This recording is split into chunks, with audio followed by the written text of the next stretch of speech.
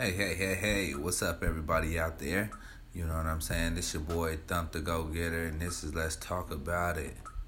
And today I want to talk about staying positive and negative people. You got to keep negative people away from your circle, because if you don't, they'll always find some way to pull you into their negativity, because misery loves company. And understanding that most people don't want to see you succeed. You gotta realize that. I think a lot of people don't understand that. They think that everybody want to see me. Everybody don't want to see you win. Just because they smile in your face, that don't mean they want to see. When you get stuff, you progress, you get a new car, you buy a house or whatever. Look at the reaction of those that's supposed to be real close to you, and you will get your answer. And that's just real.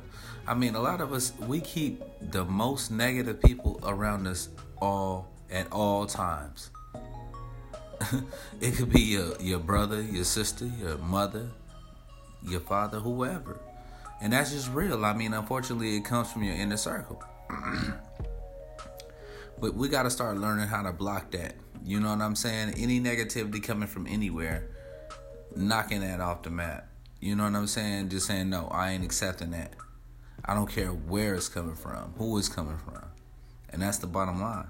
Because if you don't, it's almost impossible for you to not be successful, but stay successful. Because you'll continuously find yourself looking out for those that don't care about you. And that's the problem. So, with that being said, stay positive, man. Keep the right circle of people around you. You know what I mean? Keep the right positive people around you, and you will be successful. Period. You got to be on the same path of those that you walk with. There's no other way around it. So with that being said, stay blessed, my people. We do this every week. I love y'all. We talked about it. Now let's go get it.